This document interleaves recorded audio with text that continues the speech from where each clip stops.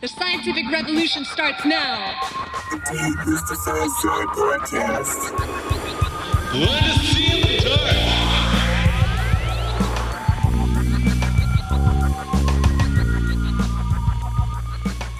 dark. Over the last, year or two since we had you on last, we've had the chance to sit with a lot of different consciousness researchers, psychologists, everything, Jungian psychoanalysts, and it's been interesting to try some of your ideas on in those conversations. In particular, the conscious summing agent model, which doesn't always make it into a lot of these other podcasts, and I think that's something that I'm really, really excited about too, and it's been fun to try bouncing those ideas off other people and making headway. So anyways, welcome back. I'm excited to explore these things further, and maybe you can just tell us what you've been up to as far as advancing these thoughts in the last year or so. What has your desk been looking like lately? That's a great question, and thank you again for your kind invitation. It's great to be back here and to talk with both of you. So the last year has been quite interesting. What we are doing is, well, first we're paying attention to what many high energy theoretical physicists are saying, which is that space-time, which we have assumed to be the fundamental framework of reality, and that objects in space-time are the fundamental entities of reality, that framework seems to be limited. And many high-energy theoretical physicists are looking for a new, deeper framework, entirely outside of space-time. Not like string theory that's got dimensions curled up inside space-time, but entirely outside of space-time. So they're looking for new structures. By the way, successfully, they're finding new mathematical structures outside space-time that allow them to actually do real physics inside space-time, like predict scattering amplitudes of particles in colliders and so forth. So in the last 10 years, they've been making all this incredible progress. And we realized that we're proposing a theory of conscious agents outside of space-time. They're not. So this is not a physicalist theory. It's not that certain particles inside space-time have consciousness or certain objects inside space-time have consciousness. It's not a theory like that. It's saying, here's a new ontology. The fundamental nature of reality is a network of conscious agents outside of space-time. But we, of course, to do science, need not only to make that theory mathematically precise, but we need to predict stuff inside space-time, like scattering processes and colliders.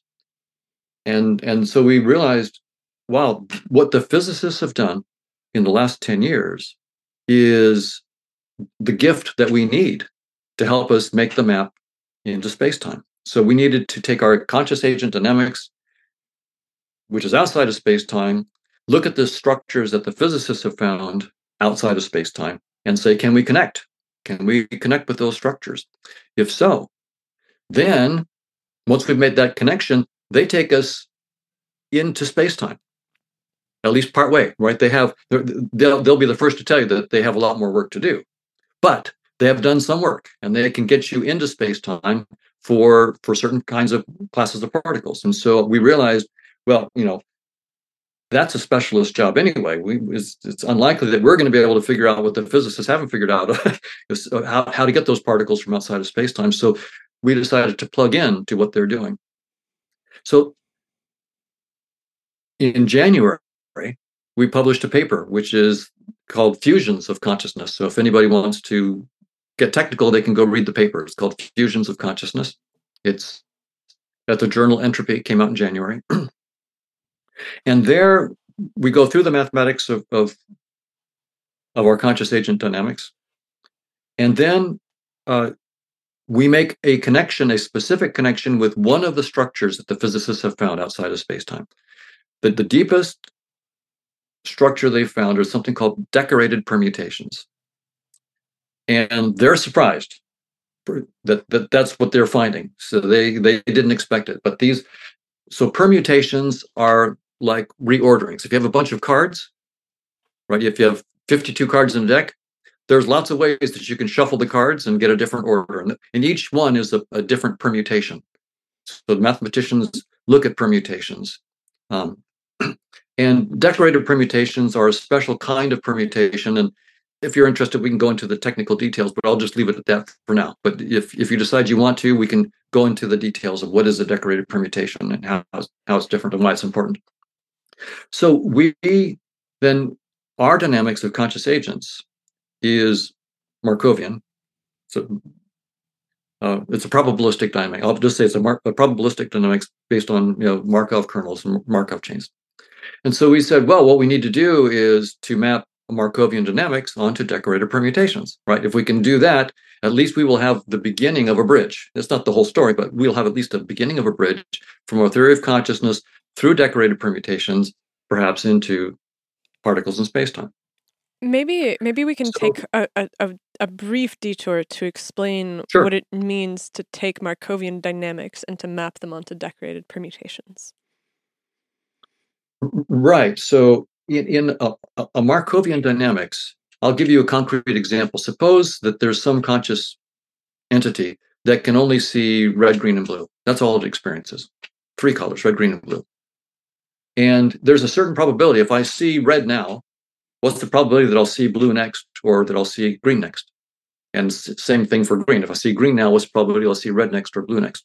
So you can write down a little 3x3 table, right, of all those probabilities. If I'm seeing red, maybe I'll see red next, maybe I'll see green next, or maybe I'll see blue next. Then for green, maybe I'll see green next, maybe I'll see red next. And so you can just write down a 3x3 table of all those probabilities. That's a Markovian kernel. That's all there is to it. It's that simple. So it sounds really fancy and so forth, but it's just a table of these probabilities.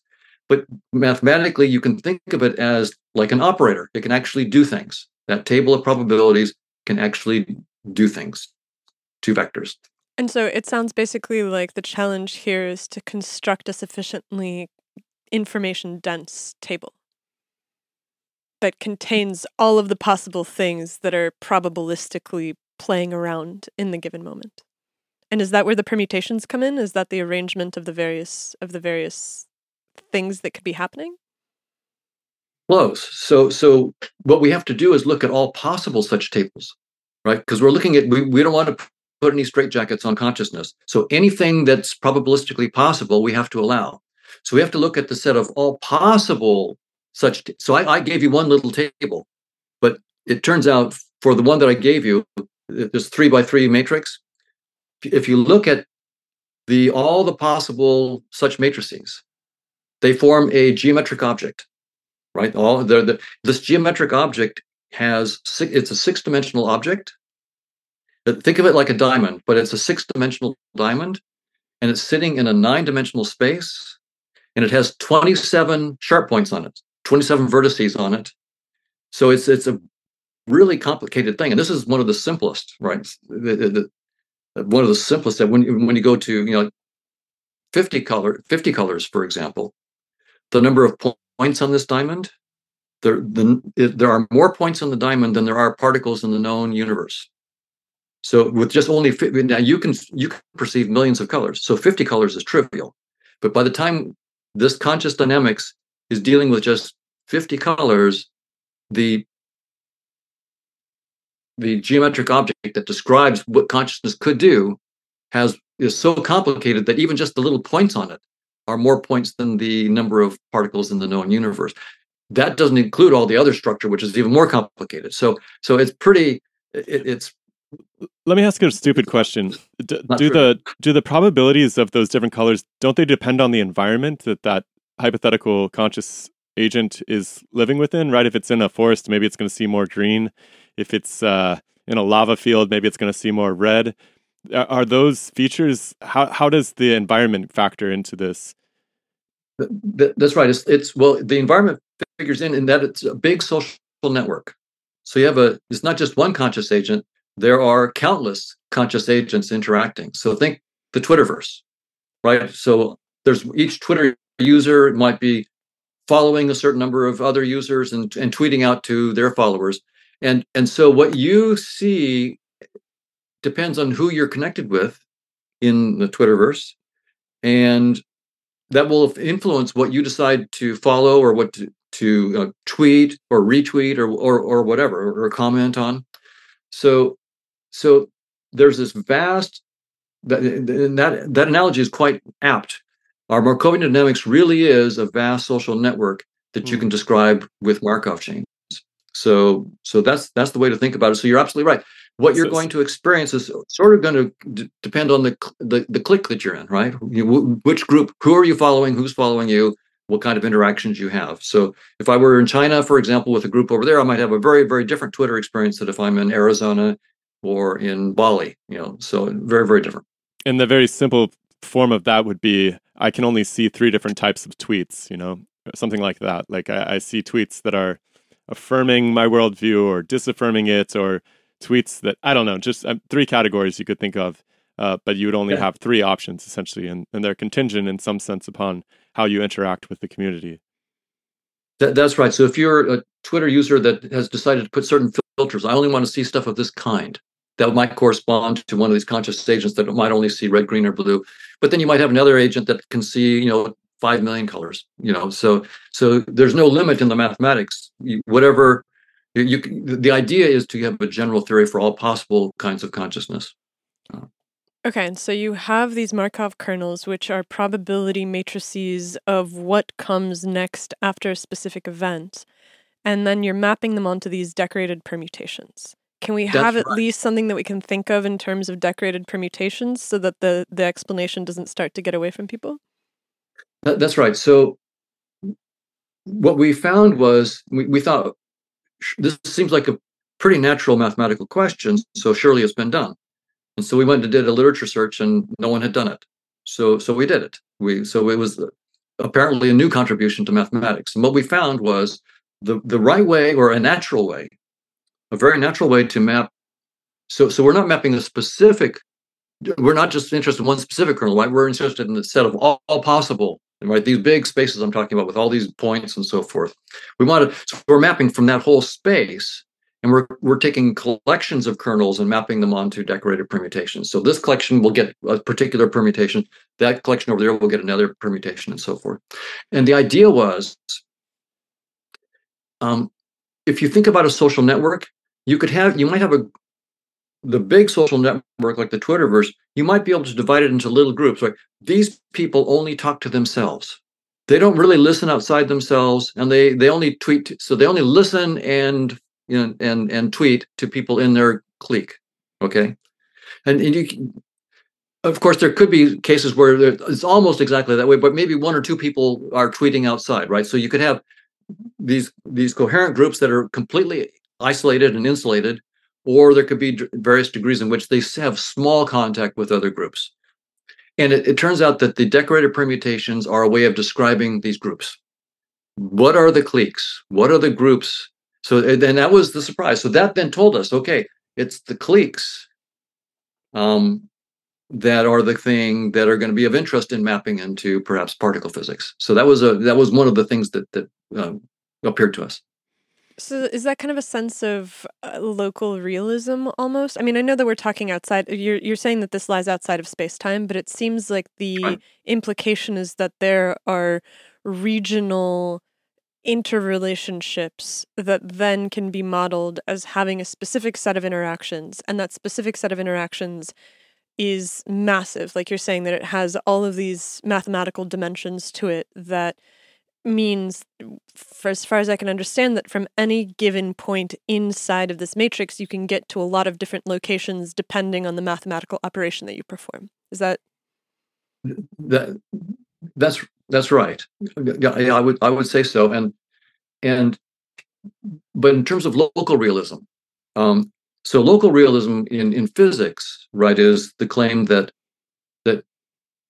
realism is the claim that particles have definite values of their properties like position and momentum and spin when they're not observed.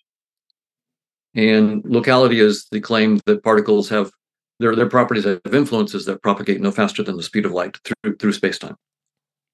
And the Nobel Prize in Physics last year was given for experiments by John Clauser and Alan Aspect and Anton Zeilinger, who over decades showed pretty strong evidence empirically, strong enough for the Nobel Committee, that tend to make us think that local realism is false. So it's false. that an electron has a position when it's not observed, or definite value of its momentum, or so forth. And so now, so your question was, am I proposing something like local realism, that there's some kind of reality here? So our theory is completely compatible with what the Nobel Prize Committee just gave the prize for, which is that for physical properties, local realism is false. All physical properties are not there, position, momentum, spin, and so forth, have no definite values when they're not observed. Because again, our conscious agent dynamics are not physical particles. They don't have a momentum, they don't have a position, they don't have a spin. They're not physical. So they're entirely outside of the very language of space-time, including the language of position, momentum, and spin, and so forth. But that dynamics projects into space-time, or what I should say, that's what we're working on. This map with decorative permutations is us trying to get the map into space-time.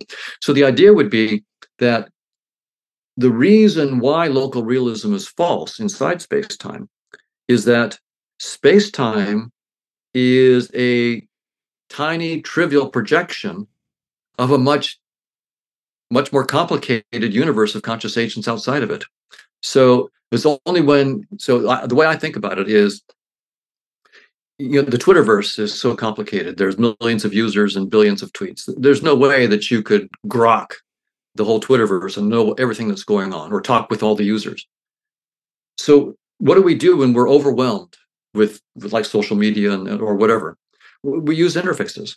We use like for example, your computer is way too complicated to interact with. So instead of toggling millions of voltages to send emails, you have a little desktop interface that sort of hides, it covers up the incredible technology in your laptop, and you don't have to know about it. And you're glad you don't have to know about it, because it's just way too complicated. And yet you use it successfully because you have this dumbed down user interface that lets you interact with that complexity, but doesn't force you to understand that complexity. So that's what space-time is. It's this really dumbed down interface.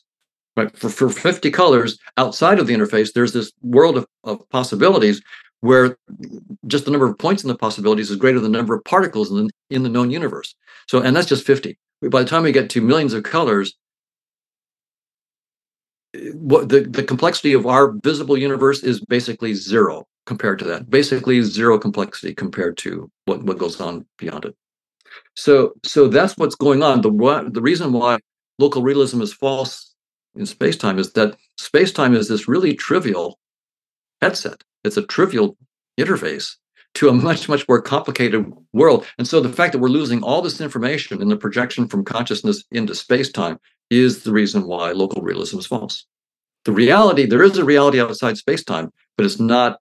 But the language of particles and position and momentum and spin is just entirely the wrong language to describe that realm. And so what is the language to describe that realm? Is it a realm that can be described? Because...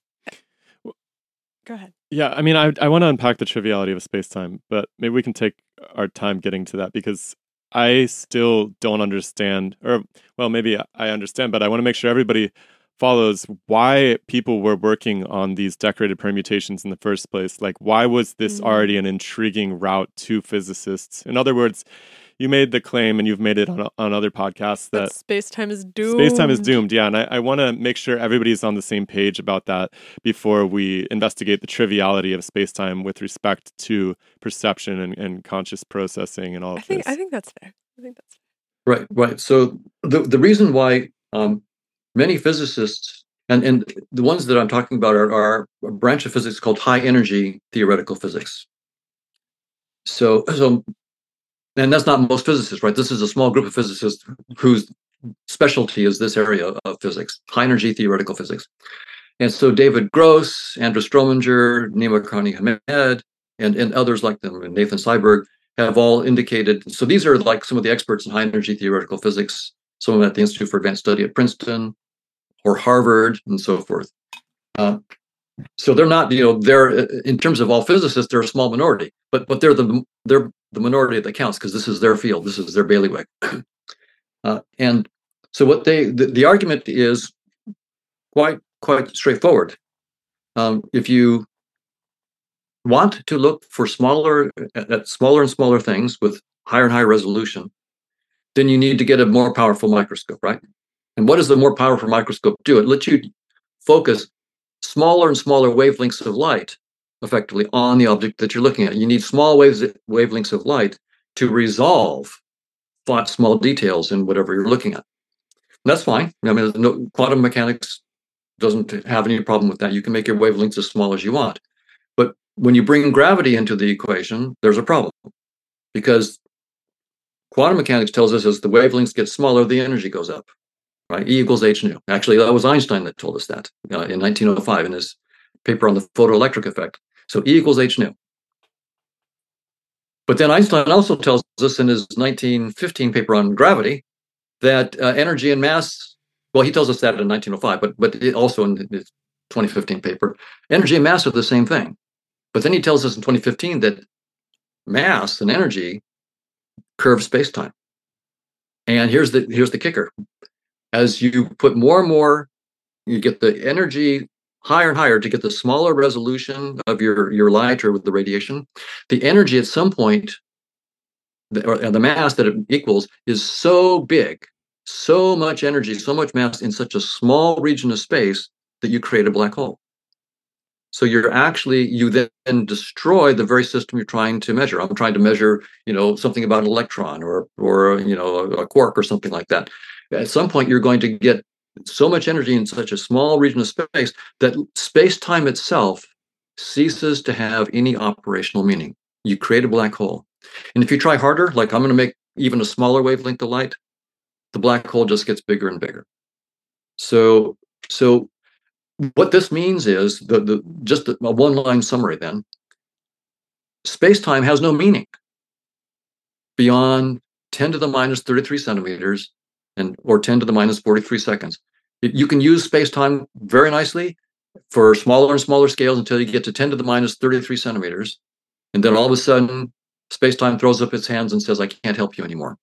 And for me, I think of that as extremely shallow. It's 10 to the minus 33 centimeters, not 10 to the minus 33 trillion centimeters, just 10 to the minus 33. So my feeling is we have a fairly cheap headset. We got only 3 dimensions of space, 1 dimension of time. It falls apart at 10 to the minus 33 centimeters. I want a refund. This is a cheap headset. And so folks are having more success with different mathematical frameworks. It sounds like what you're pointing to, these folks at the Advanced Institute and so forth.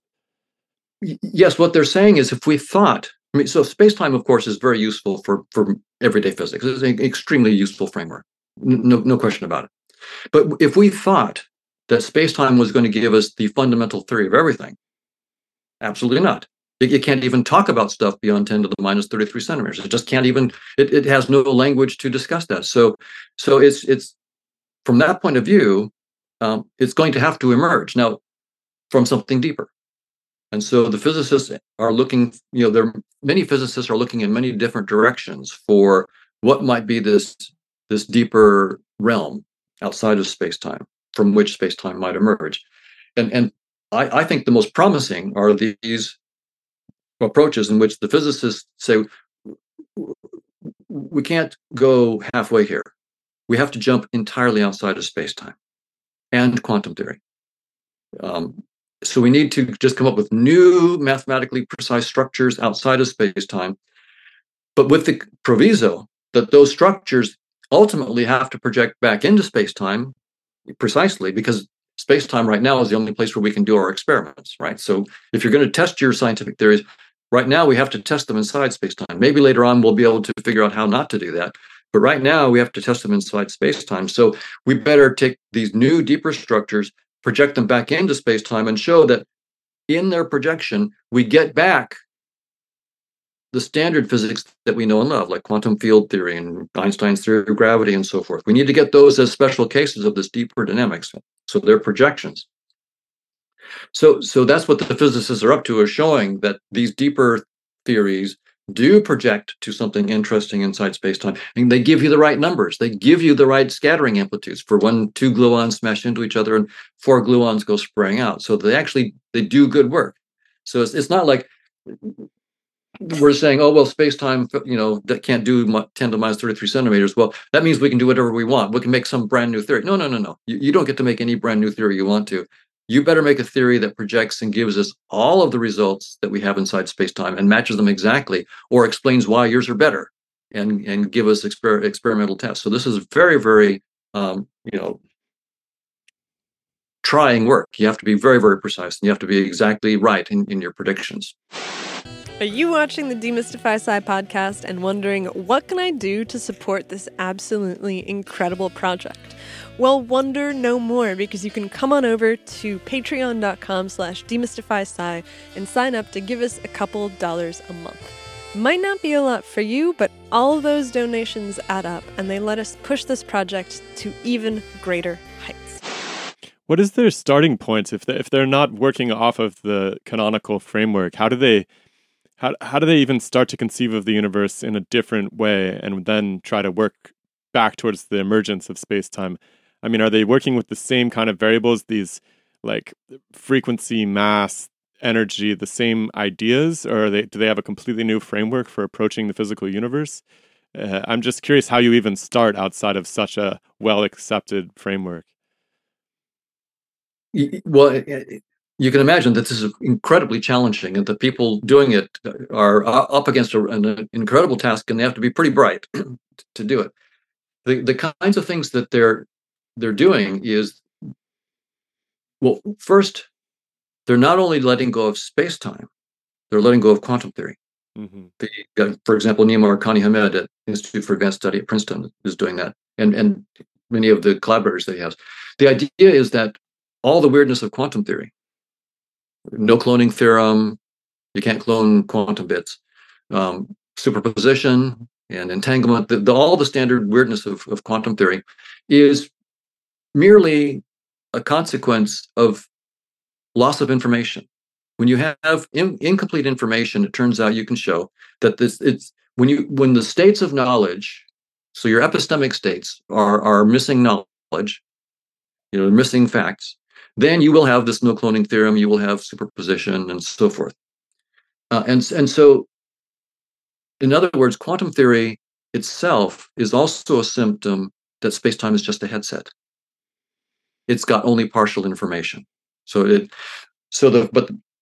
of course, now the physicists aren't saying space-time is a headset. That's me. So I'm not putting those words in the physicist's mouth.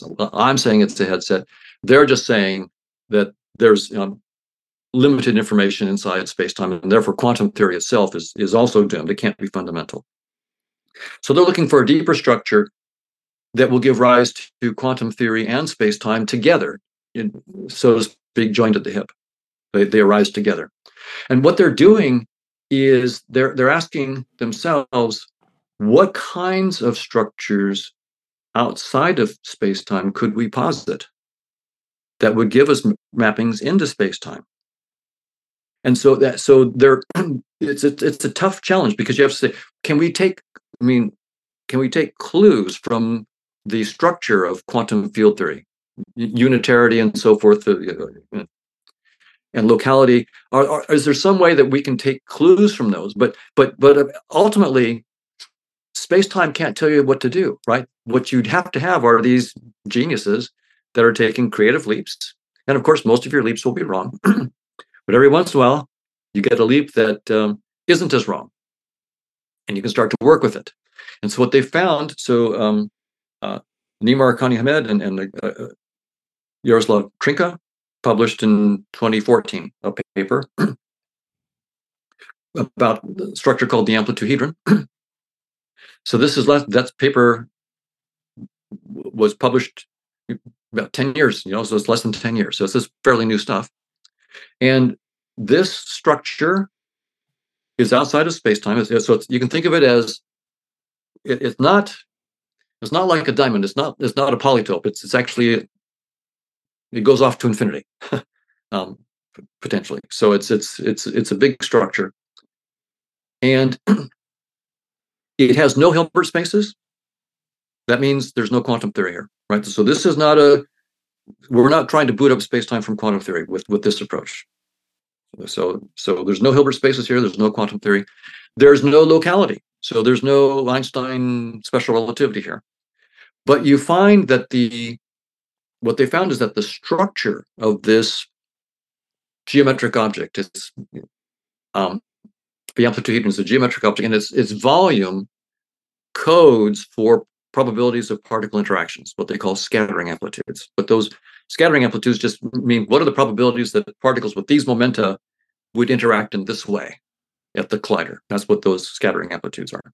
And the volumes of these amplituhedra give you those probabilities, which is really quite amazing. But the volume, but the structure itself doesn't care one bit about locality, in other words, space-time, or unitarity. That is, it doesn't care about quantum theory.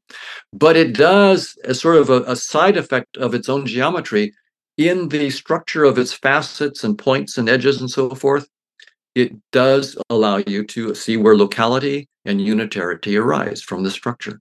So you can get the projection into space-time. You can get those properties from a structure that really transcends space-time, and it transcends quantum theory. So that's what you would hope for, is that, right, if we're going to go outside space-time, of course, first, we're going to have to take a lot of guesses and probably be wrong, but whatever guesses are going to have to be pretty interesting, and they have to give us back locality and unitarity, as projections of this much deeper structure, and that's what they're finding. So when we start talking about the triviality of space-time, is that just because space-time is only one consequence of this higher ordered relational system? Like there could be other, I don't know if you want to call them realities or conscious realities that are not that one particular solution to it. Because obviously if space-time falls out of it, it is, I don't know, I wonder how you arrive at the concept of triviality, because it seems like it's a pretty important consequence at the same time. But if it's not singular, then I think that I understand. That's a wonderful question, and so I'll be just a slightly more technical with the amplituhedron now. So to specify an amplituhedron, you have to specify three integers, n, what they call n, k, and m. Then you have to also specify a collection of momenta that they label z. Okay. So I won't go into what if you're interested, we can, of course, go into what n, k, and m mean and all, but I'll just focus on the m. It turns out that the m is essentially the dimension of the space-time that you're going to project into. So ours is 4, m is 4. But the amplituhedron allows you to have 8, 15, a trillion, quadrillion. In other words, our space-time is one of the smaller numbers. It's one of the more trivial interfaces that you could build an amplituhedron for. So already in the very first structures that we're finding outside space-time, what we're finding is that there's one little small valued parameter that happens to correspond to our space-time. It's just 4, but our theory allows us to go to any big integer you want. So already I feel again cheated. We got number 4. We didn't get 10 or 20 or what about 10 million or 20 billion? There's lots of bigger m's than 4. So I mean, who was being cheap? But there's something about math that allows you to map it onto more things than are relevant, I guess is the closest way that I can put it, where there is a strangeness in the property of numbers, which is that you will solve an equation sometimes. I remember this from physics. You solve a quadratic equation and you get an output, one of which is applicable to the system, the other one of which is not applicable to the system. Like you end up with negative time or something. And your negative time isn't relevant, and so you discard it, and so your solution is the positive time. And is that not just a feature of all mathematics, that when you perform the act of codifying nature into something that is a solid quantitative relationships, that some solutions to your equations don't have any bearing on anything? Because it sounds like what they're doing is that they're starting with... I think he's saying that they don't have any bearing necessarily on our regular everyday lives, but that there could be a relational system that's outside of our everyday lives that persists. Something like that, if I'm trying. Precisely. That was going to be my precise response. Is that, yes, in our particular fairly trivial space-time world, many of these solutions are probably not relevant to us, and that's just another indication of how cheap and low budget our headset is. But the mathematics is telling us that there's a richer world out there, and it's a richer world of potential experiences that we're being denied. To think about it this way, try to think of a color that you've never seen before. Try to think of a specific color. Imagine a specific color you've never seen before. Right? Nothing happens. We only have 3 color receptors. Pigeons have 4. Pigeons are presumably living in a world of color experience on an everyday basis that you and I can't even imagine. Or bugs And seeing the magically UV. must have. Have you seen those videos where there's like bees flying around and you see the flowers in UV or something like that? It's stunning That's how right. different the world looks. Infrared, Completely. radio waves, all these. There's technically so much color that we can't see. Absolutely. So the fact that there's all this mathematics that seems irrelevant to us is a tip that, wow, our headset is really the dumbed down, cheap version. And all the mathematics is hinting that there are realms of experience that are beyond anything that we're letting you experience right now. So we're in a cave. What is we talk about the structure of the amplituhedron, but if we're outside of space-time, this is a purely mathematical structure? Is there something that is not energy and mass that is at play here, or how does it work? That's a great question. All they can say is these are these geometric objects right now, right? And these geometric objects, in their structure, they encode for these properties like unitarity and locality. And the volumes code for things like the scattering amplitudes. And they make the math a lot easier, by the way. When you do like 2 gluons in and 4 gluons out computations inside spacetime using quantum field theory, hundreds of pages of algebra, millions of terms required for just one interaction. The new structure outside spacetime, for the same interaction, 3 or 4 terms you could write down by hand.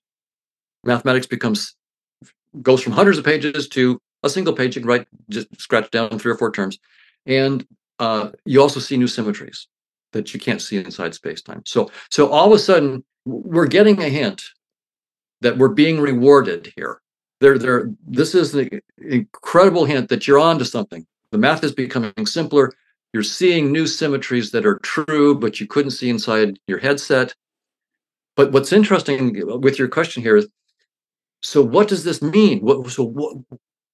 What is this stuff outside of space-time? What kind of world is this?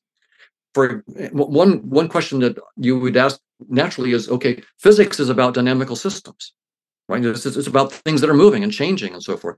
So what kind of dynamical systems and what kind of dynamical entities outside of space-time should we be thinking about here? Now, right now they have none, right? These are just geometric structures or data structures like combinatorial structures like decorated permutations. So we're getting these combinatorial structures and we're getting these geometric structures and relationships between the combinatorial structures and the geometric structures. But no one that I've seen so far, and I'd love to be shown wrong, I'd love to see any new work on this, but no one I've seen so far in the physics is proposing new dynamical systems that give rise to the amplituhedron and these decorated permutations, right? That and no surprise, I mean, these things are brand new. This is less than 10 years, right? So there's no surprise.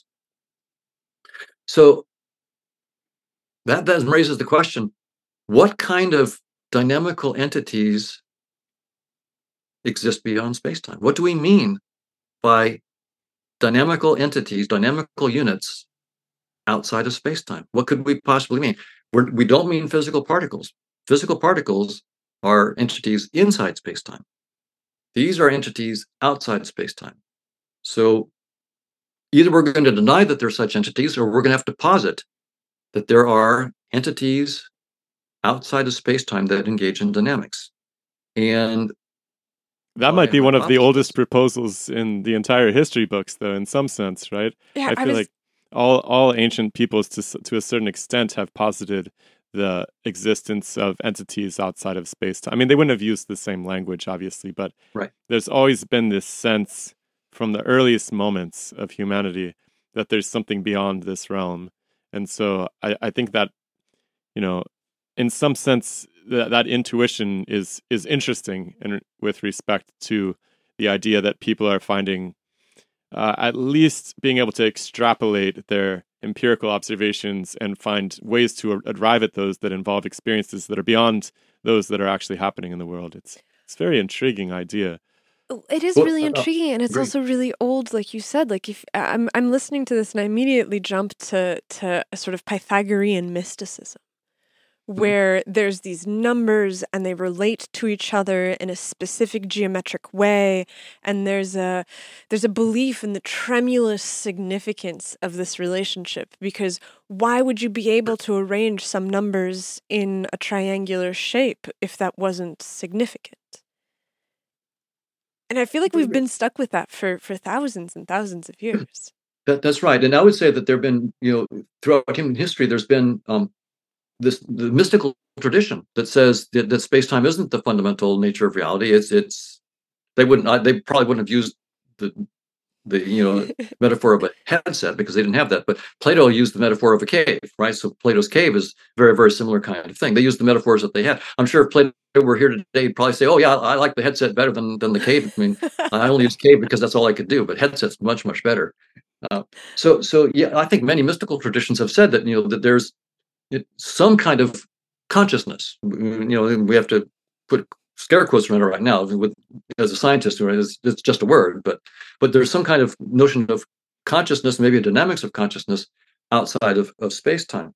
Now, the state of play, though, in human thought has been that those mystical traditions, of course, have been very helpful on a personal level, and people meditate and they get peace and so forth. But there's been two strands in human progress. There's been the physicalist, rigorous mathematical science, which gives us all the technology that we have today, but maybe doesn't give us peace. And then there is this mystical tradition, which gives us maybe personal insights about consciousness, but hasn't given us a shred of technology. And so it's easy for the two camps to look at each other disparagingly and say, well, mystical schmystical, or your scientific, disaster, like techno catastrophe viewpoints. That's right. But here we see now the possibility for the two to begin to dovetail. What if it is true that the dynamical entities beyond space-time can be properly modeled, rigorously modeled as conscious entities in a dynamical system, a social network? And what if we could use that mathematical theory of consciousness that's absolutely rigorous to actually show that it gives rise to structures like the amplituhedron, which then give rise to particle processes or describe particle processes inside space-time? Then all of a sudden, this rift between science and spirituality that's been for hundreds of years, because science has only been around really, we can argue, but I would say since Galileo. That would be where I say science. You might argue the Greeks had some early version of it, but I'll go with Galileo. Whatever they had, they forgot about it for 1,000 years. So. Yeah. So I mean, I'll put it this way: the Greeks did some good stuff, but we lost it, and we had to reboot. And so here we have the chance now to actually have a rapprochement and actual mutual learning between science and spirituality. If it turns out that, and now I'm going way beyond what the physicists are saying here, right? So what I'm saying now is I'm not pinning any of this on physicists, like these high energy theoretical physicists. They might look at me and go, this is nonsense. I mean, we have amplituhedron, we have decorated permutations, and we don't have consciousness. That's consciousness.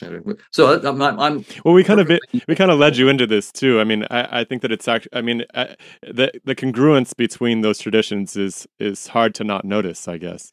And like, I'm sure you would have gotten a room with a view at the Vatican had you lived 500 years ago, right? It is really magnificent if you're able to unify the spiritual with the scientific, because I think there is a good argument to be made that in spite of the oppressive nature of religion and so forth, that people don't have much of a commonality in their spiritual approach to life in a country like ours.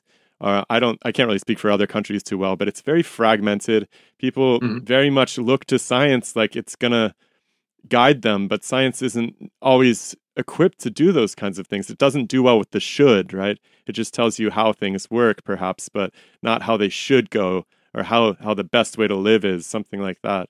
Well, science is so devoid of spirit. Scientists are allergic to the very idea that you would speak of there being a consciousness that permeates all the way through. Like we were speaking to somebody the other day who studies desire. And he was like, the oak tree doesn't have any desire. And it was taken as an immediate given foundation for the precepts that were built on top of it. And I've always thought that that's a somewhat short-sighted construction, that the complexity of life and of will and of all of these conscious movements begins at the human brain, basically. And that seems to always be the problem, because you look at the human brain and you're like, well, how does it happen that we have all these experiences and where do they come from? And it's like, well, for me, I place the foundation much farther back, where I'm like, well, we have to understand life and the origin of life, and then we can start to trace back what is consciousness and everything else. But it seems like you go even farther to the more fundamental, where you're like, no. We have to understand what is outside of all of this, what gives rise to all of it, and then we can resolve this notion of mind-body duality.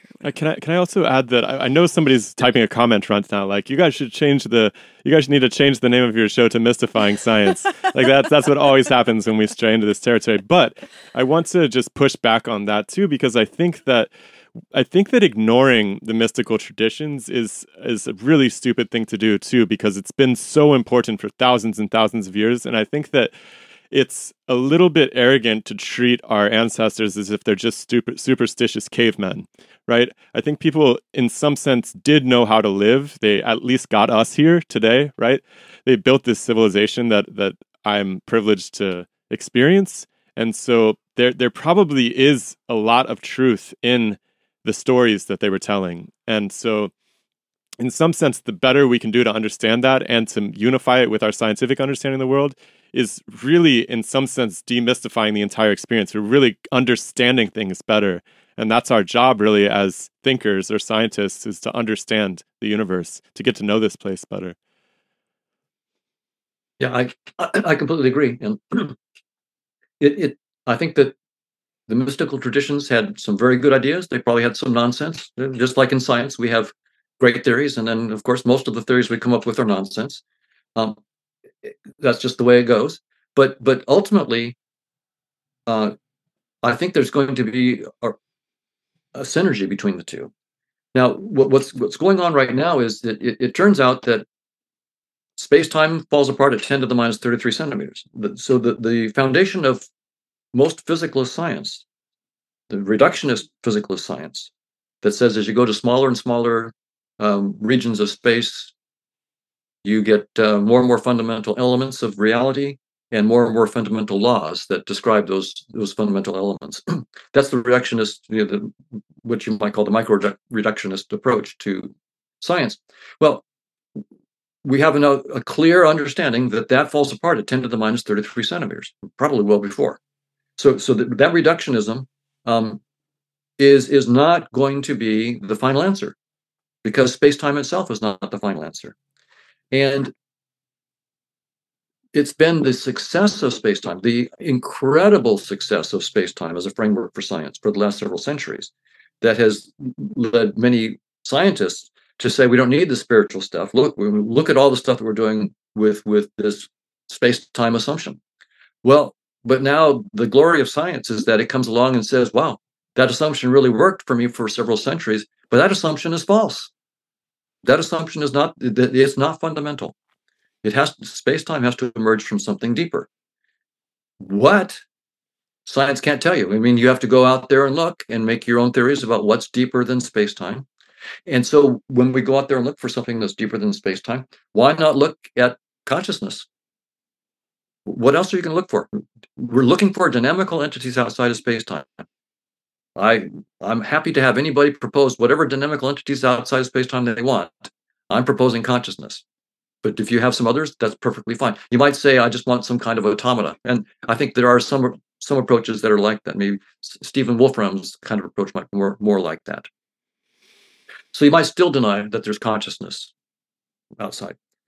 So, but I see that the next thing that's going to happen here is we'll have to get this mathematics of dynamics outside of space-time. And then as scientists trying to understand consciousness, and many of my good friends and colleagues are doing that, right? That's a big thing in cognitive neuroscience and artificial intelligence, is try to get theories of consciousness. Most of them, I would say most of my friends and colleagues who are doing this, 99% of the theories are physicalist or functionalist, that they basically assume the old space-time framework, that space-time is fundamental, and that there's certain functional properties of objects or systems inside space-time. If you have the right complexity or the right causal structure, then consciousness emerges. So the big picture is, of course, space-time is not conscious. And of course, consciousness is a latecomer in the universe. But if you get the right kind of complexity in physical systems, then you get consciousness emerging somehow. And that whole, the first thing is to ask, so how successful have they been? Right? My colleagues are brilliant. And I mean that honestly. I'm really good friends with many of the key players here and colleagues with the rest. And they're brilliant. So it's a fair question. It's not like we're dealing with stupid people. These are really, really smart people. They've been working on this for several decades. They're trying to start with physical systems or functional properties of physical systems, like integrated information or orchestrated collapse of quantum states of neuronal microtubules or workspace architectures, global workspace architecture, whatever it might be. There's a lot of them. Attentional schema theories, there's higher order theories, there's first order theories. There's lots of theories. And brilliant, dedicated researchers doing this work. Absolutely right. But the question I always ask them, and I always will ask them, is, okay, great. So what specific conscious experience can your theory explain? What is the orchestrated collapse of quantum states of neuronal microtubules that must be the taste of chocolate and couldn't be the smell of garlic? Or what is the integrated information pattern, what they call the Q shape in their theory, that must be the experience of, say, visual space and couldn't be the experience of auditory space or haptic space? What? So can you give me one specific conscious experience that you can explain? And the fact is, there's not a single success story, not one. So there's lots of theories, decades of work, hundreds of researchers, thousands of experiments, lots of theories on the table. How many specific conscious experiences can be explained? Zero. And I think that's it. I know it's not because the researchers are dumb. They're brilliant, and many of them are just flat out geniuses. It's because you cannot start with space-time and matter inside space-time and boot up consciousness. It's not logically possible to do that. Just can't do it. So the failure is principled, and that's what science is. We will learn that. The way that science is going to learn that is by having hundreds of geniuses work for many decades trying to do what's impossible, to boot up consciousness from space-time. And when they really, we have to rub our noses in it. When we really understand, you cannot boot up consciousness from physical systems inside space-time that are not conscious. It just can't be done. Then when we can do the opposite, when we can start with the dynamics of consciousness outside space-time and show that we can get all the physics inside space-time from that, then we'll have the switch. The switch will happen in which now consciousness will be taken quite seriously. We'll view space-time as what it is, just a trivial headset. All of science so far has only been studying not objective reality, just our headset. We thought we were studying the true world. No, we were just examining our headset. We didn't know that it was just our headset. Just in the last 10 or 20 years, we've started to take off our headset and go, oh, wow, we can actually do science outside the headset.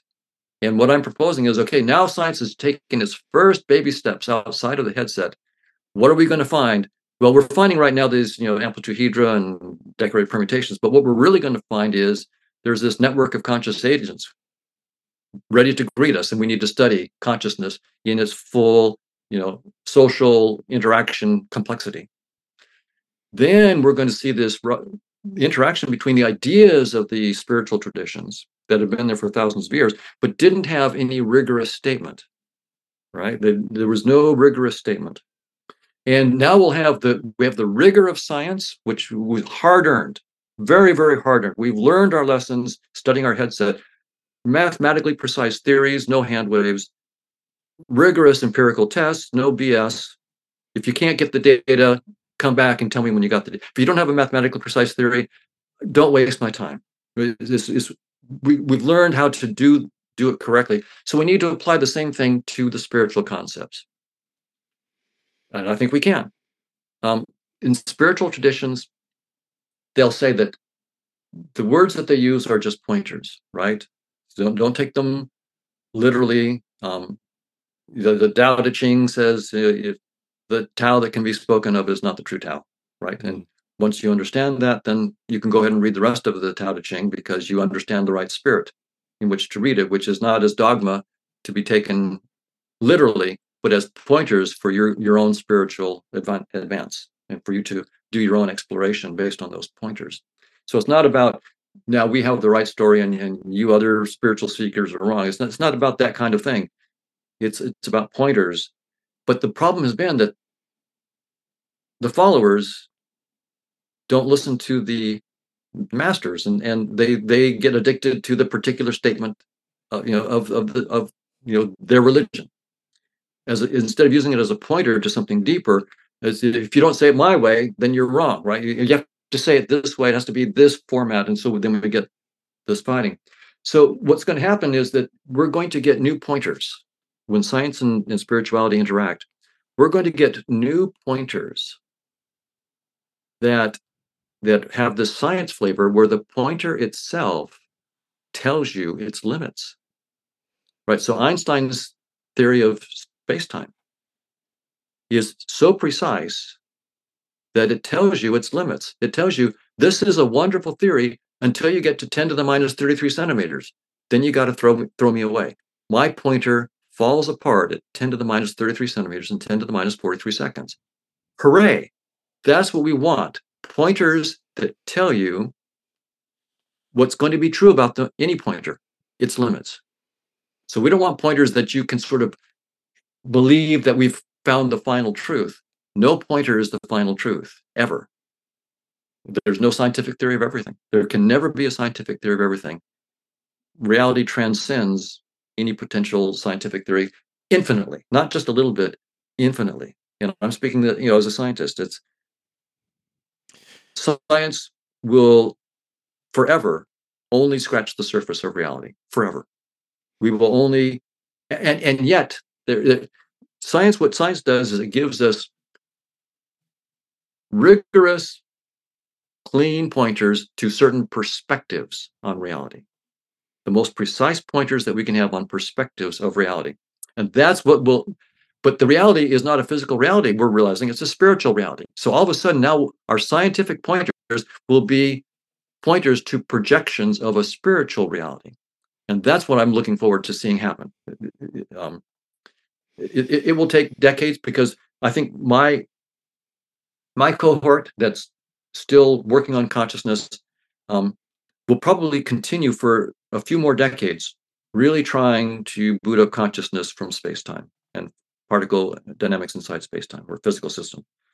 I think it'll probably take a few more decades of failure, patent failure, that before we really realize, okay, that game is really over. We really have to bite the bullet. The physicalist reductionist paradigm, which was so successful for centuries, has reached its limit, and we actually have to recognize that wasn't the truth. It was just a headset. It was just a headset that was dumbing down a much deeper reality, which is this social network of conscious agents. Or by the way, that's just my language, and my language is again just another pointer, right? So I don't take when everything that I'm saying applies to my own theory. It's not the final word. It itself is just the next step pointer. The reality transcends. The reality of consciousness transcends anything that my little mathematics and Markov chains is saying. I really appreciate your humility about that. I think this is something I'm really always trying to impress upon students too, is just that science has to be this discipline that's always checking itself and always updating the way that it sees things. And I think that's really the glory of science as a whole. I mean, let me see if this goes with what your ideas were, but I'm curious. You've been scribbling frantically. Yeah, well, you know, if there are these, well, all right, so I have two things. I'll actually get back to this one. I'm actually curious of what you're saying about the limit that we've reached and the inability to construct consciousness from physical processes in space-time. Do you think that will be evidenced by the lack of ability to fulfill the promise of artificial general intelligence? Do you think that our inability to engineer consciousness will, in some sense, reinforce the paradigm that you're expressing here? Or do you think that could still happen, but it would be informed from some other dimensional, I'm not going to use the word space, but from some other relational levels of conscious experience that are not accessible in space-time? That's a great question. I think that the failure that's going to really be the final death knell in this whole approach will be the failure of their own theories. When my colleagues and friends who are doing this research recognize that they can't explain even one specific conscious experience, and they've been working at it for, who knows, maybe it'll take a century. They've been working on this for a century. They're not stupid. They're really brilliant. They're going to realize if it could have been done, we would have done it now. And we can't explain even one specific conscious experience. And all you need is someone like me in the audience to raise my hand and say, okay, well, great theory. So what specific conscious experience can you explain? And it's a real downer when you say, when you say explain, do you mean like provide a mathematically rigorous prediction of all the aspects of that experience from some given stimuli, something like that? So I'll be very specific. So integrated information theory says that specific causal structures, different Q shapes, must correspond to specific conscious experiences. And so my question is, in their language, what specific Q shape must be the taste of vanilla for principled reasons? And what are those principled reasons? And why is it that Q shape could not be the smell of chocolate or the feeling of headache? Do you know Steven Grossberg's adaptive resonance theory of consciousness? A bit, yeah. So, I mean, for him, I think that the explanation would be that corresponds to chocolate and not to garlic because of the ways that our perceptual systems sum to create cohesive resonance in the brain. And so there's all of these different sensory systems that are able to look at the chocolate and everything from color, shape, texture, smell, the way that it reflects the light, the history of how it arrived to this location, the package that it came in. It all sums to create the experience of the chocolate, because the chocolate does not exist in isolation in a black room where it suddenly appears to you and it's something that you haven't seen before. It's a context-dependent relational emergence on the back of the way that our sensory systems work. Right. So in a case like that with Steven Grossberg, who's a brilliant theorist, I mean, the question that I would ask is what specific resonance pattern or system must be the taste of chocolate for principled reasons and could not be the smell of garlic? He's got it all. I don't think that he has that specific one or any. I think that he might. Like he claims that he does. Really? And yeah, he claims that he does. We should. You know what? We should just have you talk to him directly. We'll put a pin in this. Sure. Yeah, we could just say, okay, we're interested in give us a conscious experience like vanilla, and give us the adaptive resonance pattern that must be that, and tell us why. Why is that conscious experience uniquely identified with that adaptive resonance pattern? Why is it in principle that way? And why is it that if that resonance occurs, that conscious experience must occur? And vanilla must happen in that case. I would love to see that. I mean, that seems like a pretty easy one compared to something like, why does the hair on my neck stand up when I see an incredible musician performing, or something like that, right?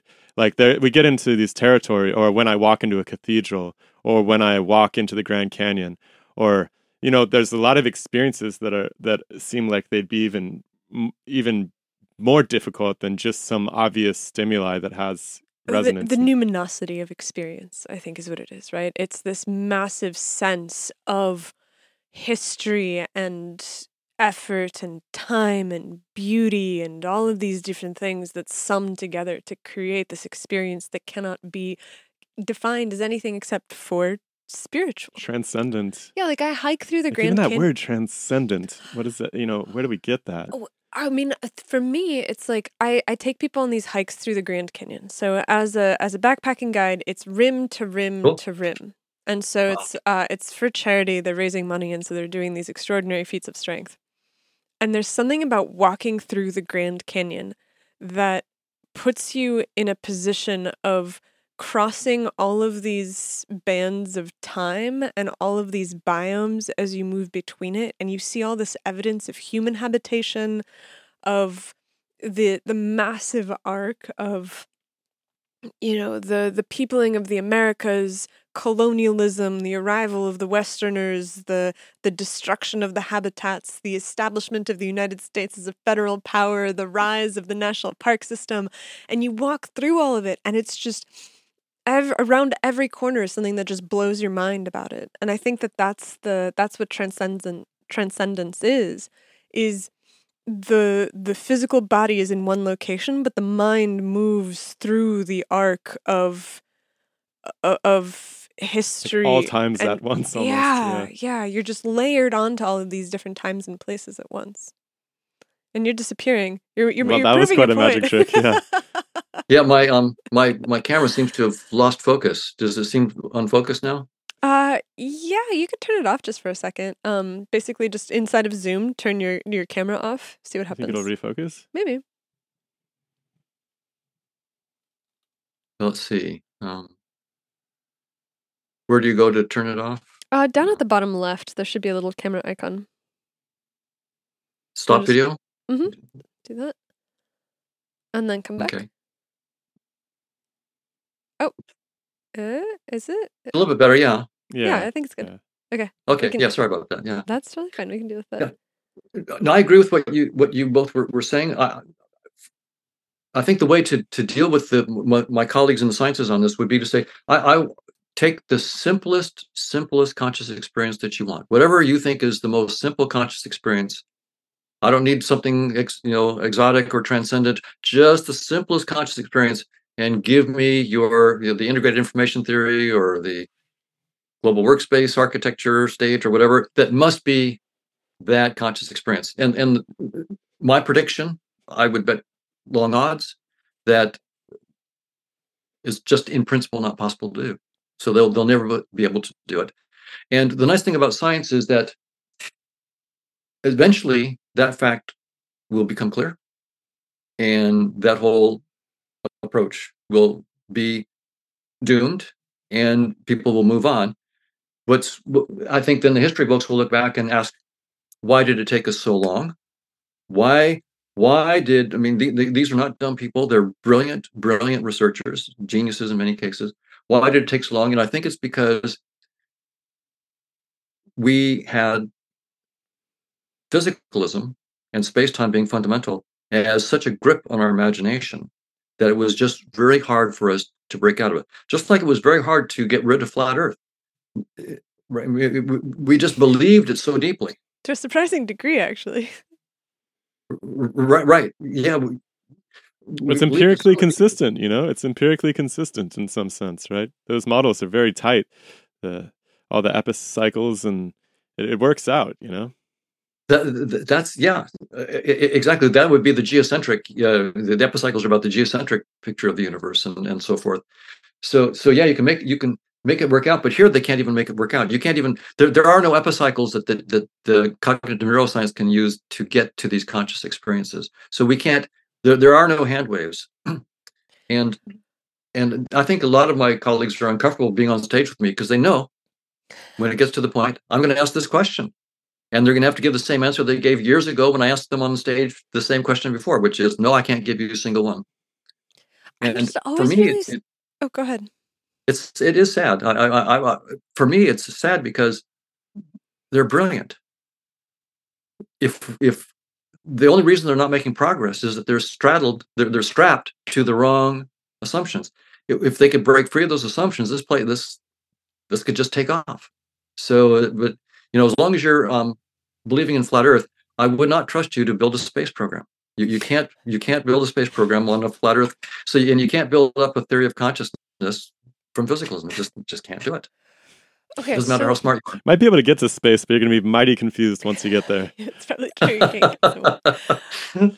Okay. I mean, but by the way, but we didn't AI. No, go ahead. AI. We didn't actually touch on that. Okay. Yeah, 'cause I did ask about that. I want to make sure we don't forget because I about have it. a question that's been hanging, but I can get to it after AI. Go ahead. I asked you this earlier, but I want to make sure. It seems like that if we don't have the proper understanding for booting up consciousness, is that going to get in the way of us actually making artificial consciousness too? Do you spend any time thinking about AI? Okay, so that's a great question because it raises a whole other important issue, and that is the way that people typically think about consciousness in space-time is that consciousness is a feature of certain objects inside space-time, like human beings, and not of other objects like rocks, right? And what's the difference? Well, a rock lacks the certain kind of right complexity that the human brain does have. And so our assumption is that somehow consciousness is tied to objects in virtue of having the right kind of complexity in those objects, in their dynamical properties. And I'm saying that entire approach is wrong from the get-go. There's nothing to be saved from that kind of point of view. Nothing. Space-time is just a headset. So it's just an interface. So right now I have an interface. It's a desktop screen, and I'm interacting with you. And so I see certain pixels on my screen that are for the face of Michael Shiloh and Anastasia, and then other pixels for a curtain, or your desk.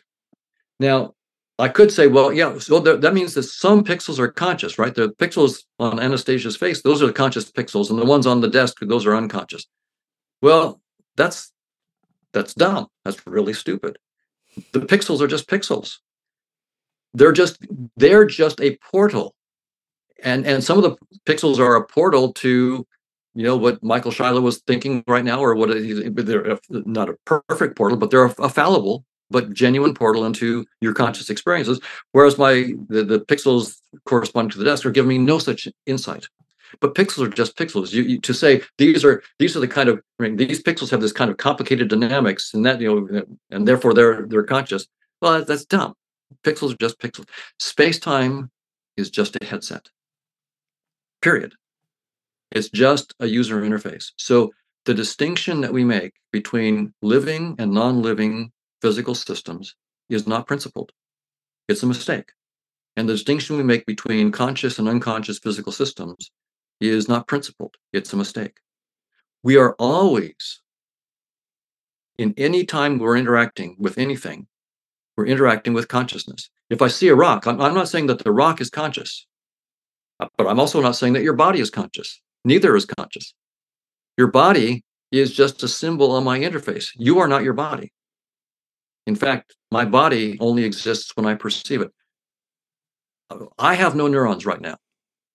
If I looked inside my skull, I would see neurons, but there are no neurons. When I'm not perceiving my body, I don't have one. A body is an interface symbol.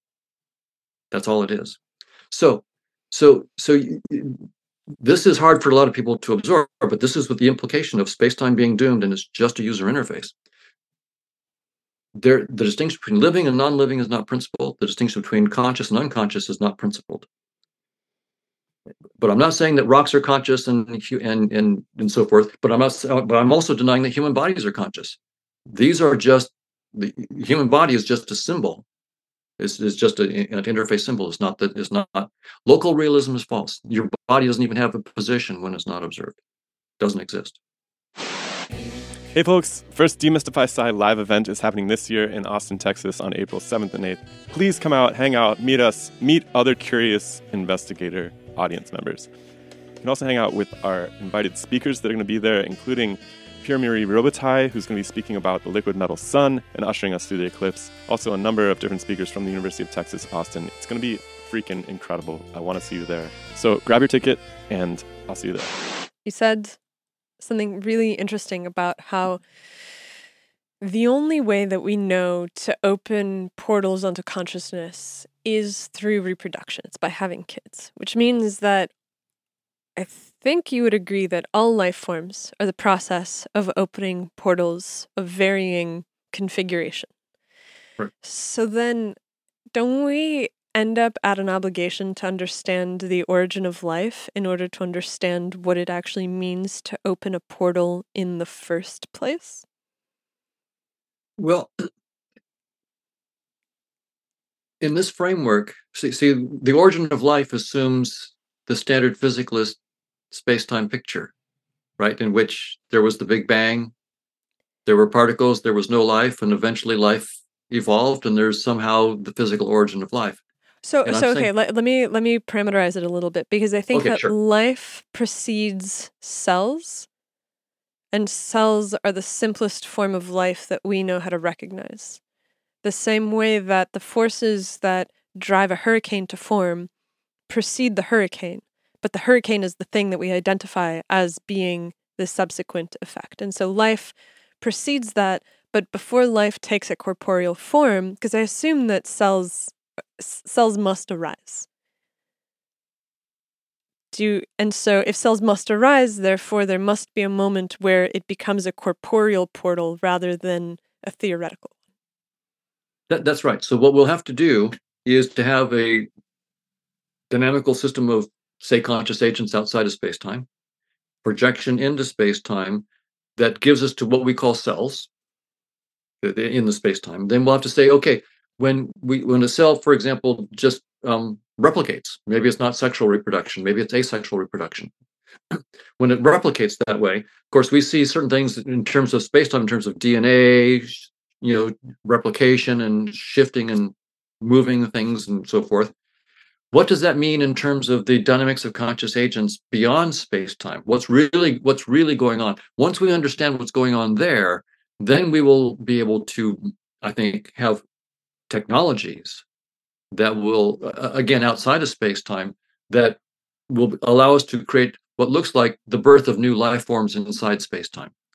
But the deeper picture is that not only life, but consciousness is fundamental. So we're never creating life. We're only creating new portals into life. So no new life is being created, only new projections of life. And so do you equate consciousness and life? Yeah, I would say that ultimately all life in this deeper sense is conscious life. Right.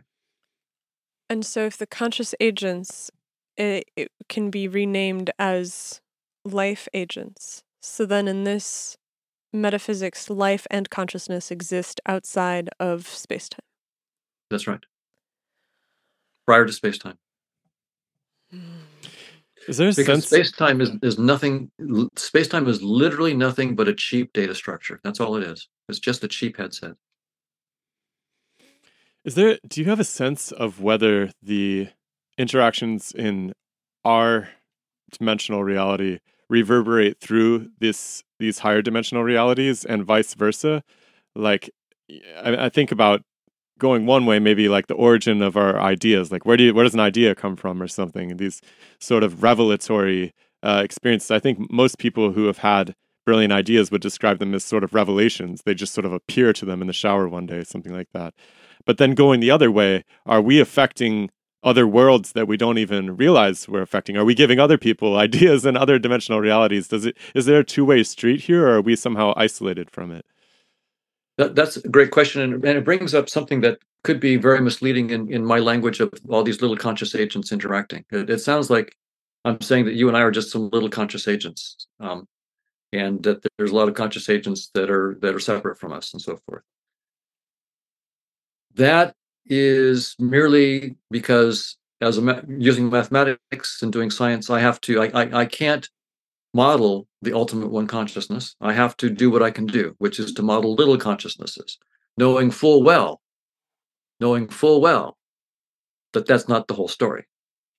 Okay, my feeling about the story in terms of natural language, and again, even natural language is just a pointer here, is there is ultimately, one infinite consciousness. And all my little conscious agent networks are just a projection. And because that's what I have to do as a scientist, I can't deal with the whole thing. So I have to deal with little projections where I can do my little mathematics and make progress. But in this framework, I am the one infinite consciousness talking to myself in an avatar called Michael Shiloh, an avatar called Anastasia, and an avatar called Don. But I am the one consciousness. And so in some sense, the answer to your question, Michael Shiloh, is that not only are there effects, but they're immediate because you and I are the infinite consciousness. All these other conscious agents are merely the one consciousness taking on different projections. Even now, You're sounding like a poet now, Don.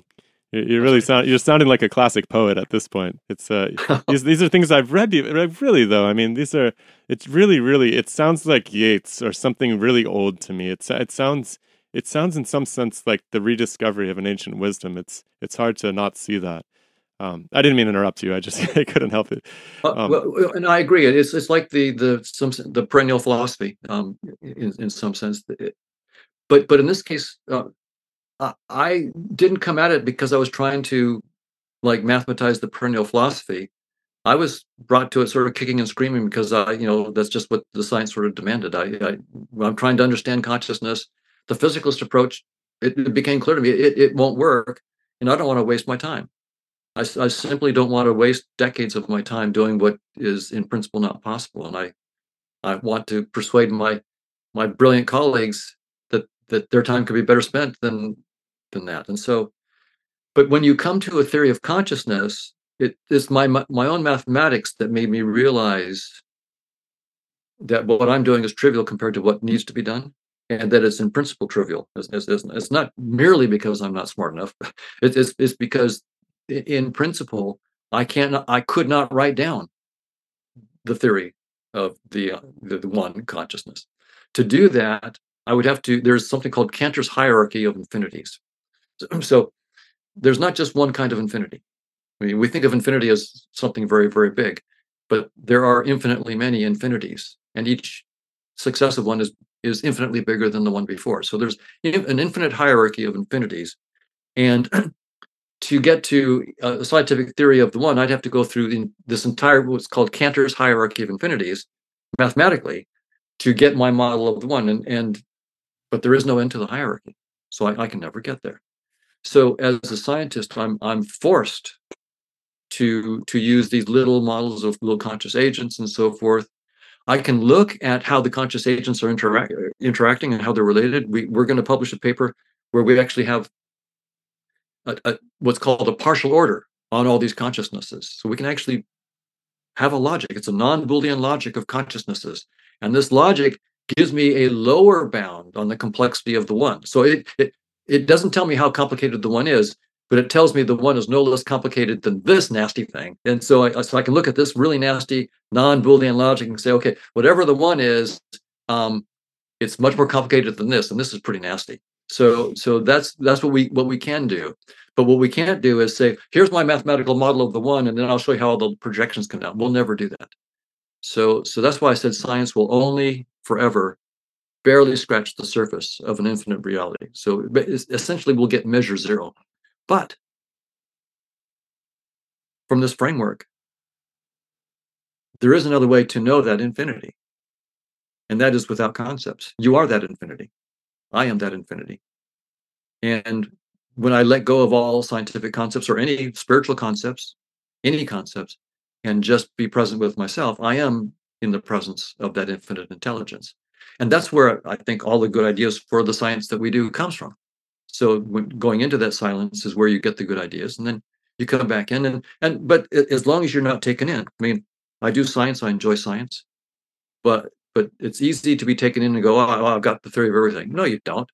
You don't have even the theory of the surface. You barely scratch. But it's much better than what we've been doing before, because before our pointers were not precise enough. And it was easy for us to be dogmatic, to say, my way of saying it is the right way of saying it, and your way is the wrong way. And if you don't take my way, I'm going to kill you. That whole dogmatic thing comes from having bad pointers and believing are bad pointers. So that's where science is going to help, is to give us these pointers that tell us this pointer stops here. So don't take me seriously as the truth. I'm not the truth, but I'm a better pointer than that pointer. So this is a better pointer than that one. And so we can do that, but we'll always know that. But if you want to know the truth, then let go of all pointers and look inside. Yeah, that's one of the beautiful things about mathematics, for, love it or hate it. But the nice thing is you can lay it out on the table and everybody can look at it and see. Like, one thing I loved when I was like back in, I don't know, coming up through school, I loved that there was always a right answer for math problems. That was always just somehow very existentially reassuring. But in terms of like these infinities and the vast scale of these agents, let's say the summing of the one and all of this, how do you avoid the sense of smallness in this sea? Like, how do you avoid the sense that your own individual experience, one's own individual experience, doesn't really matter much? Futility. It's futile, or your actions in this, very, I don't want to say trivial plane of existence, but this abridged realm. There you go. Abridged. I like that. This dumbed down version. Like, how do we avoid feeling like those consequences aren't important, and so actually develop some productive sense of responsibility towards our own future and our families and the people around us? I just feel like somebody who's looking at this work without fully understanding it might say that you're letting people off the hook for, behaving badly because it just doesn't matter. It's a trivial level of existence, something like that. And I know you don't feel that way, but I was hoping maybe you could respond to it. No, that's a great question. And I'll first push on the uselessness aspect of it before I talk about the other. And that is, I mean, it's certainly true that everything that we build here is going to be destroyed, right? Everything. Your beautiful house will one day be ashes. Your kids will one day be dead. You yourself will one day. Everything that. So if you're looking for your meaning in anything that you can build or see, you will be disappointed, and you will realize the futility of that at some point. So anything inside space-time is doomed. So when we say space-time is doomed, but that means that all the stuff that we build inside space-time is doomed. But from this point of, if you think that space-time is the final reality, then of course that's a very, very nihilistic pronouncement that I just made. Very, very nihilistic. I mean, it's just, space-time is all there is and it's doomed. Well, then what's the point? But what I'm saying is, yeah, space-time is doomed. Everything inside space-time is doomed. But hey, space-time is just a headset. So think about it. You're playing a virtual reality game, but for some reason you took a drug and you don't realize it's just a game. You're taking it quite seriously. And the guys that are coming after and shooting at your avatar, you think they're shooting at you, and that you really have skin in the game. So when you, in that case, then yeah, you're going to get really scared and get all worked up and so forth. But if you're in the game and you know that that's just your avatar, it's not you, and you're a consciousness that's utterly outside this game, then it's a different kind of thing. And then you can build houses in this world, whatever, or do whatever you want to in the virtual reality world, knowing full well that it's just a game. So why then play the game at all? And why are we doing this game? The right answer is I don't know, but I can speculate. Have you read Ender's Game by any chance? No, Ender's Game? No. Ender's Game. It's a fantastic sci-fi book, I think from like the 80s or 90s. But it's interesting because the main character at some point is playing this game, and he doesn't realize it, but he's actually deciding moves for like the Galactic Empire. Like, he's this genius. I think you just spoiled the did I just spoil it? I'm sorry. I think we're out of the statute of limitations. I just ruined on it. that. Yeah, it's a very old book. I'm sorry, but it's so important, like in this discussion, because I feel like the consequences for our actions, like at least the way I'm reading this, it seems like consequences could reverberate into other realms that we're not even aware of, right? It's like, yes. We can't say that certainly, but it seems like at least the door is open to that being a possibility. So even if, you might take off your headset and realize that not only have you been doing something that seemed kind of mundane to you on Earth, but it was in some sense reverberating throughout the whole cosmic consciousness in some sort of very meaningful fashion that you just can't possibly apprehend given your, hardware, something like that. Oh, it seems like it must come with an obligation to the rest of the universe, right? That's kind of what I'm pushing towards, yeah. Yeah, where it's well, like at least the possibility of that. Yeah, like you wear the headset and you're like, look, I recognize that it's a headset, but it's also the most consequential possible experience that I can have. And I have an obligation to do something inside of the headset that is going to do good or be pointed towards something worthwhile, because perhaps it is all ashes, but if it does, like Shiloh is saying, like you've been saying, reverberate back to something else, then some spiritual, I don't want to say accomplishment because that seems so ego-centered, but some spiritual fulfillment is larger than the physical world and the arbitrary headset. I completely agree, and so the question is, what kind of story could we tell about that spiritual accomplishment, and what could the nature be? And I'll make a suggestion. And again, the words are just pointers, and I'm sure the reality is far deeper. But here's some pointers. If what we really are is pure consciousness, this one infinite consciousness, and that consciousness is not any specific form. It is that which allows different forms to appear and disappear, right? It's like your TV screen is not a specific movie. It's that which allows any movie to be played and then disappear.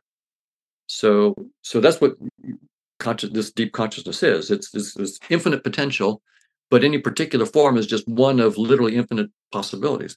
So what if this one formless consciousness is about knowing itself, wants to know itself? There are some theorems that no system can ever know itself completely. If you're a system and you want to know yourself, you need to build a model of yourself, right? Well, when you build the model of yourself, now you're no longer the same because you're more complicated. You now have a model. So now to really understand yourself, you need to build another model of yourself with the model, and you can see where that goes. It's an infinite regress. So there's no way that the process of knowing yourself ever ends. And so maybe what the one consciousness does, is it knows itself by saying, let me try on this headset, and let me go in with both feet and get myself completely lost in it and believe in it. Let me become a space-time physicalist and believe full well that that's the final nature of reality, and be willing to fight to the death over that and so forth. And let me then slowly wake up, slowly and painfully wake up. So I really took that headset seriously. I explored it seriously. I took it very, very seriously. And eventually I realized I transcend that. And what the one is doing is knowing what it is by knowing very clearly what it is not. One headset at a time. And so so this whole thing then of my colleagues spending their time with physicalist theories of consciousness would then be explained as, this is what the one has chosen to do. It really wants to take this headset very, very seriously. It wants to be a physicalist and go after it, and then completely prove to itself, I am not that. And in that, then it wakes up. It no longer needs that headset. It now has a new perspective. What I am goes deeper than that headset.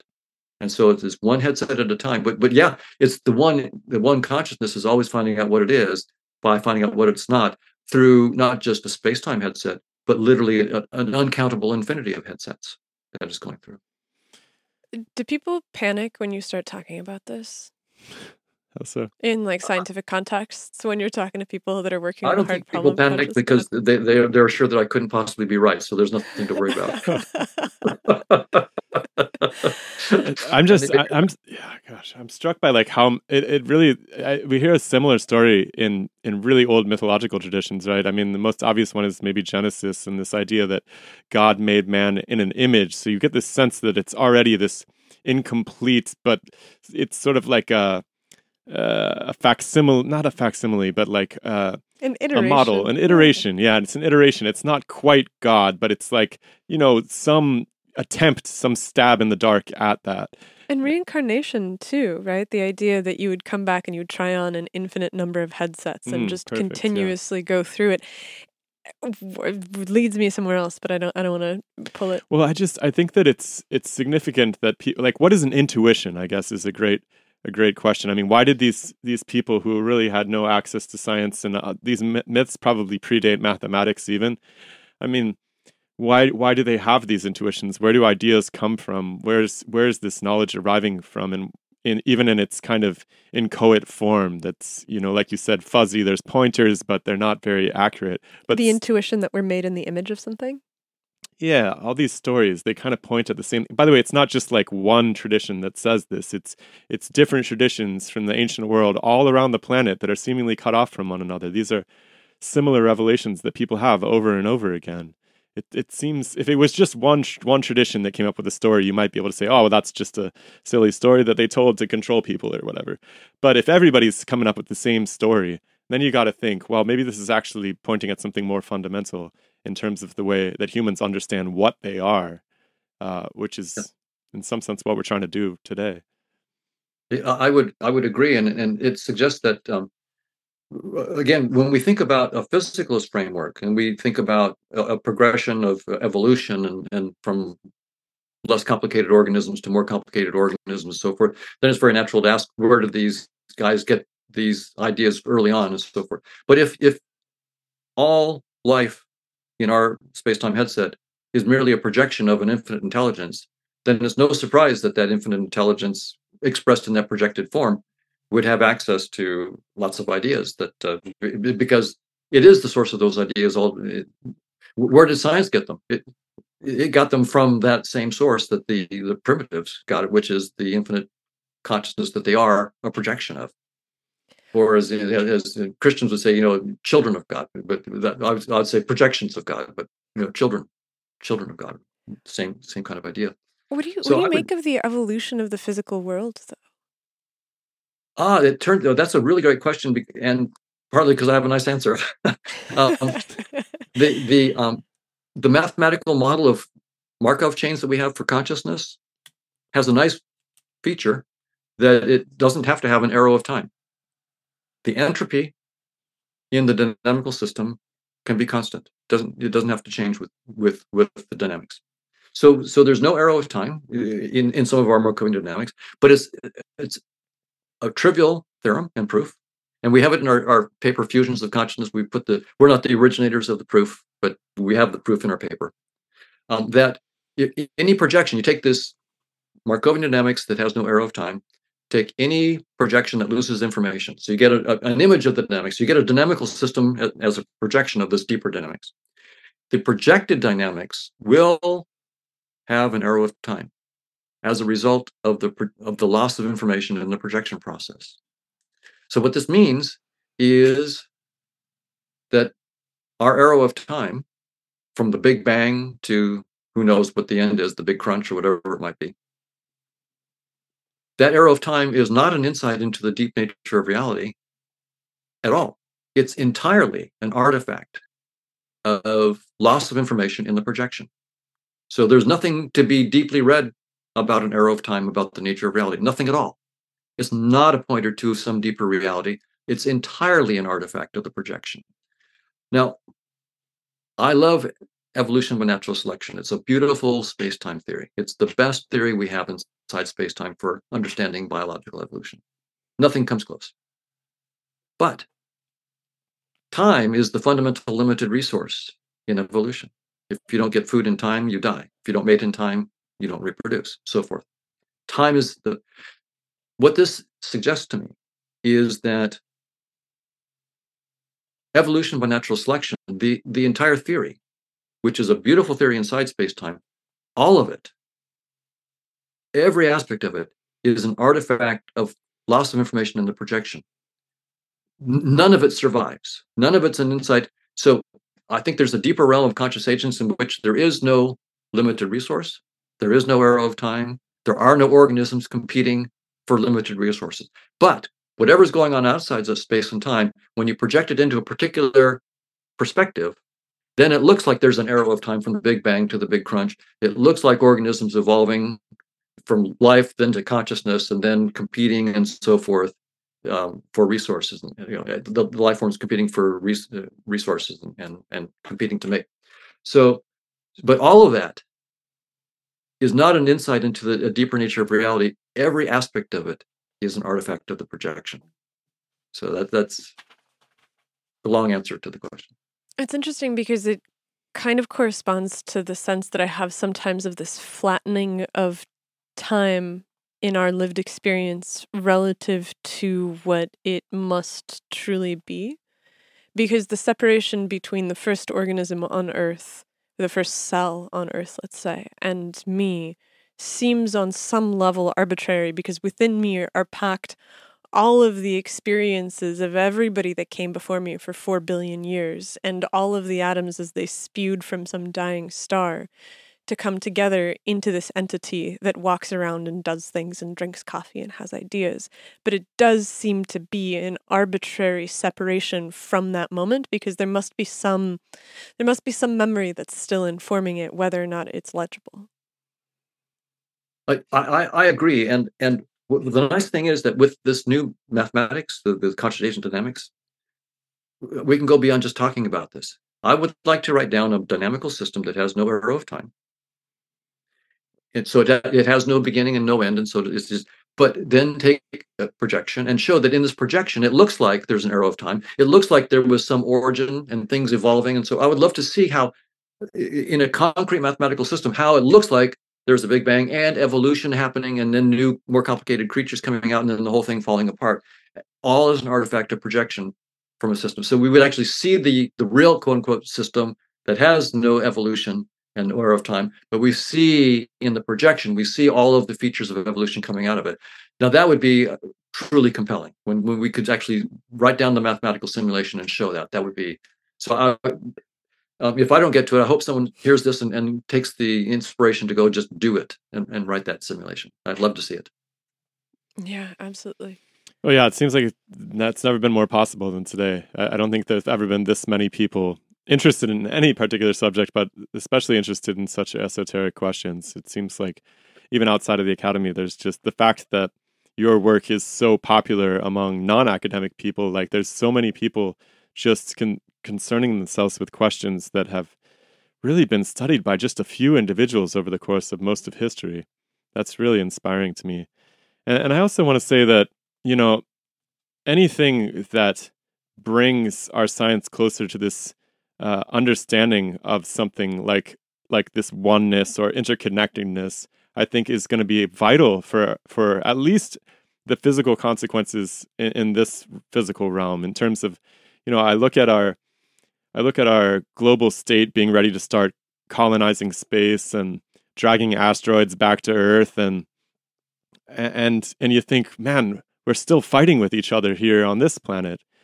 And anything that gets us closer to understanding that, our enemies are in some sense us, and that, they might need help, right, in order to not be our enemies in some sense. And the more that we can see that we're all just aspects of a greater project, I think that's going to contribute meaningfully to a better future. Well, let's say the only future that's going to work out for us eventually. I couldn't agree more. And in Christianity, Jesus says, "Love your neighbor as yourself." Right? That was one of the top 2 commandments: love God with all your heart, love your neighbor as yourself. When Jesus was asked, "What's the most important thing?" And from this other framework, your neighbor is yourself, just under a different avatar.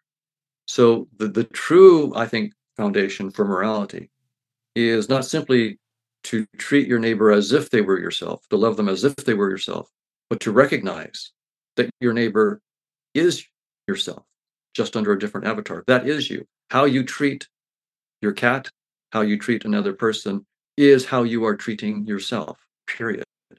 And it's only ignorance that lets you think otherwise. It's an actual sign of ignorance to not recognize that what you're doing in harming someone else is actually harming yourself. Now, ultimately, why is the one letting itself do that? Right? Because from this point of view, right, the one is choosing to plunge itself into a headset and is choosing to let itself be so ignorant that it attacks other avatars of itself. And ultimately, in some sense, when you're playing a VR game, when you take the headset off, all the wounds and so forth in the game weren't permanent. They were learning experiences. And that's what's, I think, going on here. The pain that we experience is real psychological pain. And it's a pointer to the one to wake up and to learn more about, okay, I'm not separate from that person. I'm not better than that person. I'm not worse than that person. I am that person. So it's really our moral job here is really part of the job of the one understanding who it really is. Oh yeah, I am not superior to that person. It's really the case I'm not inferior to that person. It's really the case that I am that other person. And I don't really need to polish my Vita. I don't really need to try to be impressive. I mean, there's no, I don't need to be better than or feel bad that I'm not as good as somebody else. There's nothing I need to accomplish because I'm already the infinite. Waking up to that. That's what it's all about. So I might spend my entire life trying to prove how important I am with my mansions and my fast cars and my jets and so forth, and I'm better than everybody else that doesn't have them. And yet at the end, all of a sudden I realized how empty that was because I'm on my deathbed now. I'm 95 years old, and I'm not going to have any of those things anymore. And I realized that whoever I am essentially was never that. And I thought that was who I am. That was my identity. I'm superior because I have all these things, or I'm not superior because I have all this knowledge that no one else has. And then I realized at the end, I'm not that. And that's what we're here to do, is to plunge into all this stuff, get lost in it, and then realize I transcend even that. Seems like there's like a deeply pragmatic aspect to this too, because from what I understand, from everything I know about conflict negotiation, the first step is understanding where your adversary is coming from. Like really like especially if it's someone you care about, right? Like your spouse or something. You want to have a relationship tomorrow. You better understand why this person's acting the way they're acting. And right. You know, anything that puts you in somebody else's shoes, and in this sense, in a very real scientific stance, really understanding that you are part of that person in a very meaningful and real way, I think gets us much closer to getting past these conflicts that could be extremely threatening to us. But there's also this really fascinating aspect to this, which is the consumer versus producer, the killer versus the killed.